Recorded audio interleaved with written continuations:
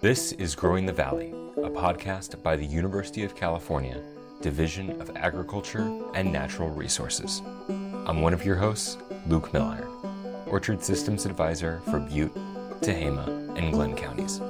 I'm your other host, Phoebe Gordon, Orchard Systems Advisor for Madera and Merced counties.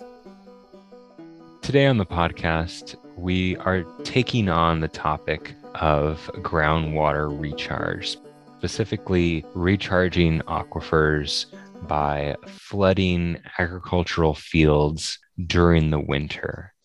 And to discuss this, we're talking with the expert on the subject, Dr. Helen Dahlke of UC Davis. Helen, thank you so much for being on the podcast. Thank you for having me. Helen, could you introduce your full title and what your lab at UC Davis does? I'm an associate professor in integrated hydrologic sciences in the Department of Land, Air, and Water Resources here at UC Davis.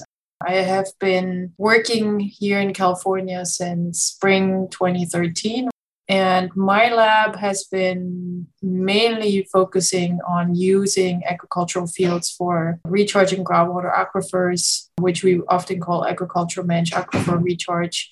We do a lot of field experiments to really understand the processes and how to integrate this practice with general agricultural production.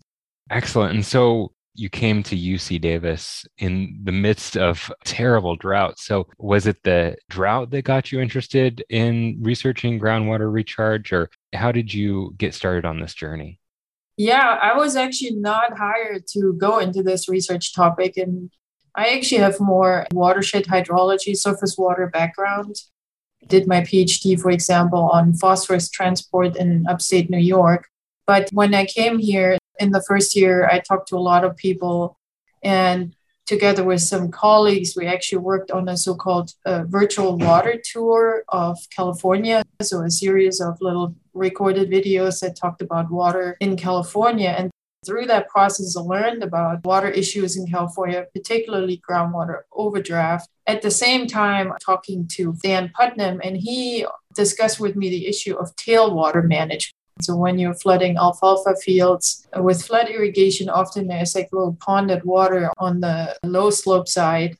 And he was asking for solutions of what to do with that water. And I said, why didn't you recharge it? Put it somewhere on a field to get it underground. And eventually two came together.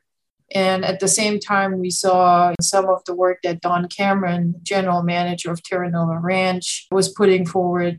And he really boldly went ahead and just flooded several of his own fields, some planted with pistachio wine grapes. And I thought that was a great approach to tackle the problem of groundwater overdraft. That is just so fitting with what I see in agriculture, that you get somewhere with a mix of ideas and questions coming from UC. So like you say, with Dan Putnam, our alfalfa specialist at UC Davis, posing this problem of the tailwater at the end of the field. But also there's so much progress in agriculture that comes from grower innovation and growers trying things themselves. So as you set out to research this, what are some of the questions that you had right away, and what are some of the answers that have been coming back? Yeah, it's a multifaceted problem, because groundwater recharge is something you can't really do everywhere. And so one of the first questions we tackled was, what are good locations to do this? You can't necessarily put water on the slope. It would immediately run down hills. One of the reasons why we like to encourage groundwater recharge here in the Central Valley is because it's such a nice flat area to do this. And the other idea was, of course, using agricultural fields, because we do have quite a bit of agricultural land in the Central Valley and not so much natural landscapes that could be utilized for the purpose. So this is where, for example, agriculture and managed aquifer recharge, the intentional recharge of groundwater, came together. So yeah, the early research was focused on finding suitable locations and, of course, addressing concerns of growers, how to integrate that with cropping systems, and particularly perennial crops like almond, pistachios, or wine grapes, how to integrate that with those production systems that you really cannot remove in the winter. They're staying put, but often are dormant. And so we were looking into when to recharge the water and are there any negative effects, even if the crop is in dormancy. In the more recent years, our funding has shifted a little bit more into the water quality realm, because when flooding farm fields that receive regular fertilizers like synthetic fertilizer, as well as pesticides, there are concerns around leaching nitrate, salts, pesticides to the groundwater. And so many of our ongoing projects are investigating these types of processes and how to, for example, reduce nitrate leaching to groundwater. That is fabulous work. And like you say, it's just so multifaceted. Lumping those into 3 pillars, the first pillar being, where can you do this? And that's something I've been concerned about with the Sacramento Valley. We just have so much clay, a lot of heavy textured soils. And thankfully, you've done this great work with Toby O'Gene, who we've had on the podcast before, where growers can go and look up the maps of good spots for potential groundwater recharge. And we'll link to that in the show notes. And then the second realm of your research, how does this work in the field? Are the trees or, whatever crop you're doing this in, are they damaged by flooding during the winter to get recharge? Working with folks like Ken Shackle on that type of research. And then the third pillar with the water quality question. Okay, so you can do it in almonds, but we fertilize almonds heavily. So what's the nitrate risk there? We have the maps. Do you want to get into a little bit of what you found on the impacts on fields where you flooded? Yeah, so the second pillar you mentioned was which crops might be tolerant to receive more water in the winter for recharge. We have partnered with the Almond Board of California and UCANR, who funded several of my projects, actually. We've flooded some almond orchards in the Central Valley with a conservative amount of 2 acre-feet per acre in January. So really in the middle of the winter when the almonds are dormant. And we did not really see a negative effect on yield. How much water you can recharge in almonds depends again on what soil type you have, particularly the soil texture and infiltration rate that soil can support. If you have a sand, it goes much quicker. And then any potential risks on the root system due to maybe reduced oxygen conditions in the root zone are often mitigated. But you can even do it in slightly finer textured soils. If you do, for example, pulsed water application, so small amounts of water, 6 inches at a time or so, and then give it some time to drain and then apply more water. The one caution we have with almonds is they're one of the early bloomers. So typically almonds start blooming around Valentine's Day, mid-February. And so the time window to really do this recharge, particularly with respect to water availability, is a fairly short one. So this is why we also started looking into other crops like alfalfa or grapes. We have currently studies underway on grapes, and they seem to be also very tolerant to the practice. And so is alfalfa, even in the warmer climates. That's really, really important research and an important caveat there with almonds blooming so early. So it's great that you've been able to see that conservatively. 2 acre-feet, perhaps you could potentially do much more than that. Turning to that third pillar of water quality, it seems like there are some pros and cons that pop up right away. There's a lot of regulation in the Central Valley surrounding nitrate. We don't want nitrates in our drinking water, so that risk of pushing nitrates into the aquifer. But the potential benefit of we don't want to build up salts in our root zone either, and it would be really nice to be both recharging and leaching out the salts. What have some of the results for this third pillar been so far, which I know is a very active part of your research program? Yeah, it's really a complex topic. So on the risk of pushing more nitrate into the groundwater aquifer, you flood a farm field maybe with like 6 inches or a foot of water, and you keep applying it continuously, maybe for a week or two.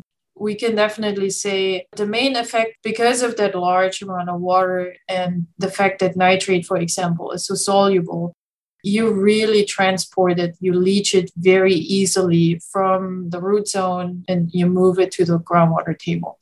But that does not necessarily change the mass of nitrate that is already in the subsurface. So most of what we're pushing with this process is actually historic nitrate that has built up from years and years of fertilizer applications. So the main effect that we see here now is that you actually really just accelerate the whole transport of nitrate from the unsaturated zone to the groundwater table, meaning it likely arrives quicker at the groundwater table than under normal irrigation if we wouldn't do the recharge. But it would have gotten there anyways. With a couple more years, most likely in normal irrigation cycles, you would see that nitrate arrive at the groundwater table. But yes, we do have the opportunity, particularly when we use clean water for recharge, like nice snowmelt water from rivers that are coming from the Sierra Nevada mountains, that are often very low in nitrate. They might pick up a little bit in the canals or from overland flow from other fields that are coming into the river. But generally, that water is fairly clean. So the more we are actually recharging that clean water, you will see eventually a plume of clean water also arriving at the groundwater table. And that could be a long-term benefit of doing and expanding recharge activities. We would even see a greater effect of this if we actually don't flood agricultural fields, but just use normal infiltration basins or designated land parcels that are used for infiltration and recharge over and over and over again, because then you wouldn't have frequent fertilizer applications. But often we can't take that much land out of production and just put infiltration basins everywhere. It would also not be economically feasible to do this, particularly if we think of a wet year like 2017, where we had so much precipitation. We just were looking for a very large land area to capture a lot of that water that was coming by. So there are potential benefits, and we have some indicators that it's working because, for example, most rural communities in the Central Valley, particularly the communities that are using groundwater as a drinking water supply, often they have issues with contaminated groundwater. But there have been some communities that were located right next to an infiltration basin that has received snowmelt water every year for recharge, and they don't have contamination issues in their wells. Sort of recommendation we have actually with our recharge programs is for GSAs, groundwater sustainability agencies, or water districts to decide when they do put in an infiltration basin, a new one, please put it somewhere near a disadvantaged community to potentially help keep the well water in their domestic wells clean. This is incredibly fascinating. The two paths and potentially going down both paths at the same time, groundwater recharge in agricultural fields. One of the things I learned in school was that dilution is the solution. And as you say, you could have the plume of nitrates move deeper, but if you keep recharging in subsequent years with clean water, you could continually improve the quality of the groundwater. And then the other path with recharging on ground that is never fertilized, its sole intent is to be a place in wet winters where you can recharge, can have such a tremendous benefit if it's near where you're pumping for drinking water. Mm-hmm. And that point about disadvantaged communities is really key. But the issue there is that there's land in California is really expensive, and there's only so much acreage we can do that on. What have you seen since you've started this research in terms of grower implementation or some real world outcomes? The growers that we have mainly worked with in our field experiments, many of these experiments are fairly small scale just because often we didn't have a wet winter. We didn't have water available for recharge. So we did experiments with pumped groundwater. Really not ideal. At the beginning, when I started with this research, there were a lot of growers really not supportive of these types of activities. But I've definitely seen a switch in their mindset. that for many of them are actually accepting recharge as one of the management mechanisms that we have available to potentially flatten out the water supply so it's not as variable as it is just purely due to variability in precipitation. But it's also something that, of course, the groundwater sustainability agencies are pushing more and more for as part of the Sustainable Groundwater Management Act. So the Public Policy Institute of California did a very interesting study looking at the submitted groundwater sustainability plans that have been submitted by various GSAs. And many of them are proposing to use managed aquifer recharge to address the overdraft by capturing more excess water. And many of these proposals do go back to using classic infiltration basins, but the on-farm recharge is often sort of the backup method. And particularly for the extreme wet years like 2017, where we really have an abundance of water available in a short amount of time. You just need really hundreds or thousands of acres to flood and get that water into the ground. At that point, most infiltration basins are full at capacity and can't take any more water in. So what alternative do we really have besides flooding the landscape? I've received reports from farmers that they said, well, I recharged 30,000 acre feet on my land in 2017, but we don't necessarily have instrumentation out to really prove that. I see.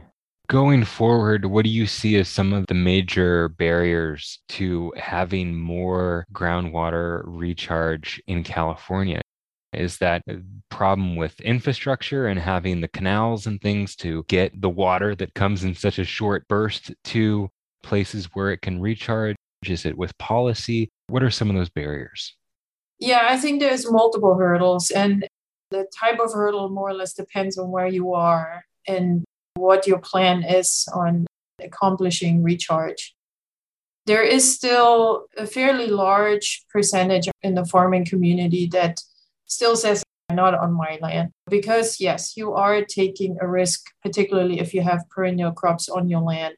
So there is still that question in flooding crops and potentially having only half the yield of what you had last year. But there are also definitely infrastructure hurdles. Most of our surface water conveyance system has not been built for conveying floodwater. It has been built for delivering water at little amounts, little sips as we need them for irrigation. We've also had to deal with an aging infrastructure like the Frying Current Canal or the California Aqueduct have both seen reductions in capacity due to subsidence, land sinking as we pump out more groundwater, which has in part collapsed certain sections of these canals. And so then you needed to put in booster stations or it just wouldn't flow full anymore. Hopefully for these types of projects, we can get some state funding and potentially some of the infrastructure funding that has been just passed in Congress. But I would say for the mindset question, particularly policy and water law questions, like how to obtain a permit to use excess surface water, for example, is a big question that a lot of landowners just don't want to deal with. So then it's a question, can they partner up with a water district or a GSA that is applying for the permit for them, and they are just going to be one of the participating landowners. To give you an example, I have been working with the Omuchome-Hartnell district along the Cosumnes River. They have been pursuing a groundwater recharge program for probably 5 years now.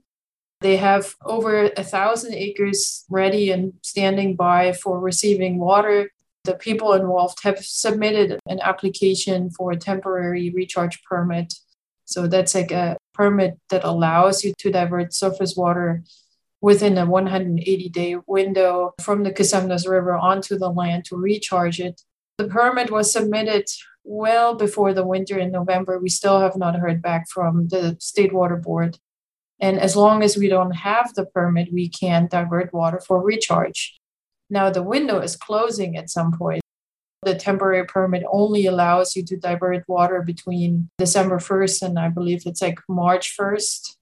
And then we have to let the water go to support environmental flows and aquatic species that are going up the river for spawning. And that's frustrating because people invest time, they invest money, they're ready, they want to do something good, but then you're waiting for paperwork. Absolutely. Wow. Yeah. Frustrations abound when you look at both the physical infrastructure as well as some of the policy hurdles in getting things approved. I apologize for oversimplifying things, but it just seems that I get two very different answers when I talk to growers about the future of water in California. Their first inclination is to always talk about above ground water storage and more reservoirs. And when I talk to researchers, they talk groundwater recharge. Where do you see groundwater recharge, either in a dedicated recharge basin or in fields, fitting in with some of the other solutions going forward? This is probably a discussion that's not going to be solved in the next couple of years, but maybe through state legislator action, we might see some movement on this topic. Yes. For decades, we have stored water above ground behind dams where it's nicely visible. Everyone can see it. It's like, checking your bank account. You can look at it and it's still there. And if the water level is dropping, we know, oh, well, we might be running short a little bit this summer. A good colleague of mine, former faculty, Graham Fogg, actually raised a really interesting point. And he said, when did we start thinking about that water could only be stored on the surface of the earth? While the majority of our water reserves can really be found underground, the amount of surface water we have available in the world above ground is much, much smaller than what is stored in our groundwater aquifers underground. And so why are we not using that system? Because obviously we are using the system. We are pumping groundwater out of the Central Valley alluvial aquifer, which can hold a lot more water than what we can store in surface reservoirs. So if you really think about it, the insistence that we can only store water in surface reservoirs does not seem very logical at times. But we are also running out of places of where we can put reservoirs. And the other thing we're running out of is money. Most reservoirs, particularly here in the Western United States, were built through federal funding made available by Congress. That's very unlikely to happen again in the next coming years. You've seen the fight around the infrastructure bill. So when do we think we're going to get billions of dollars to build another 5 to 10 reservoirs? But it's also in the picture of climate change, particularly, air temperatures are slowly rising, which often means also the drying power of the air sucking more moisture out of soils, out of vegetation, to the extent that vegetation is so bone dry, even in the spring after a winter rainy season, supposedly, that any little spark will set it on fire. So having water sit at the surface, you will lose it just to evaporation. When storing water underground, you won't have that loss to the atmosphere, but we can't see it, and that makes some people nervous. That's a really interesting point about the psychology of being able to see that bank account versus it going to groundwater and taking someone's word for where we're at. Such a great point about those losses from evaporation with above ground storage. And that absolutely echoes a point that came up this past year when Phoebe Gordon interviewed the UCLA climate scientist Daniel Swain. He talked about, with a warming climate, what an incredible suck it is with evaporation and transpiration going forward, and what we've already had with such hot summers. So I think that point about that potential loss of water in our above ground storage under a hotter climate is something I certainly hadn't been thinking about, and a really, really brilliant point. To touch on that a little bit more, I think this has been particularly pointed out in the last 2 years. Last year, for example, we had a little bit of a winter snowpack. It disappeared. Not much of that snow ended up as stream flow in rivers or ended up as water in the reservoir. It just disappeared in the mountains. and most likely just going up into the atmosphere. That has led scientists to the conclusion the same amount of precipitation that is falling now, potentially in 1 year, is not going to get us as far in terms of water yield available for irrigation or environmental flows as it has 60, 70 years ago. So we have to become really smarter about the very few drops of water we are getting every year. So why would we want to give more away by storing it in large lakes that have a very large surface area and can evaporate it? One argument might be that some people say, well, we need that cold pool storage that we have in reservoirs to make releases during the summer months for fish, for example. But unfortunately, that water in those reservoirs is warming up too with climate change and is not a guaranteed solution to save our fish populations in the summer. What might save them is if you actually connect the groundwater back to the rivers, which have been disconnected for many years and decades in many rivers in the Central Valley. And you might get cooler return flow of groundwater into streams in the summer months. But we're far away from accomplishing that. Really interesting point about the temperatures there in our above ground storage and in our streams. Helen, do you have any final closing thoughts or anything you want to share that we didn't touch on? Every year I go into the winter season hopeful that we will have above average precipitation. That's my goal for every winter.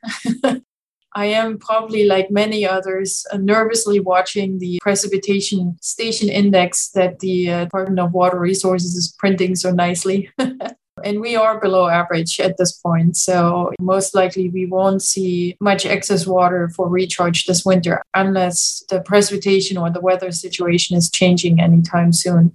It looks like it started out great, but might be ending on a dry side. And then we are looking at below average reservoirs again, most likely surface water curtailment, most likely more groundwater pumping. Recharge is not going to be the solution to our water problems. It's one component, one potentially important component if we can wrap our arms around it. But we also have to really tackle the tough question, which is potentially cutting back on water use, not just in urban areas through volunteering to switch off your lawn sprinklers in the winter, and you should right now, but also agricultural communities have to think about potentially cutting back on water use. And that's a tough one because that impacts economic return and jobs. But yeah, we have to take a critical look at that question too. Yeah, let's pray for some good rains that don't all fall in one atmospheric river. But yeah, let's hope for some good continued rains here in 2022. Well, Dr. Helen Dahlke, thank you so much for sitting down with me today. I really appreciate it, and I'm just so impressed with this incredible research you've been doing. Thank you very much. Thanks for listening to Growing the Valley, a UC A&R podcast. You can find out more about this episode at our website, growingthevalleypodcast.com. We'd like to thank the almond, pistachio, walnut, and prune boards for their support. We'd also like to thank my sister, Muriel Gordon, for writing and recording the theme music.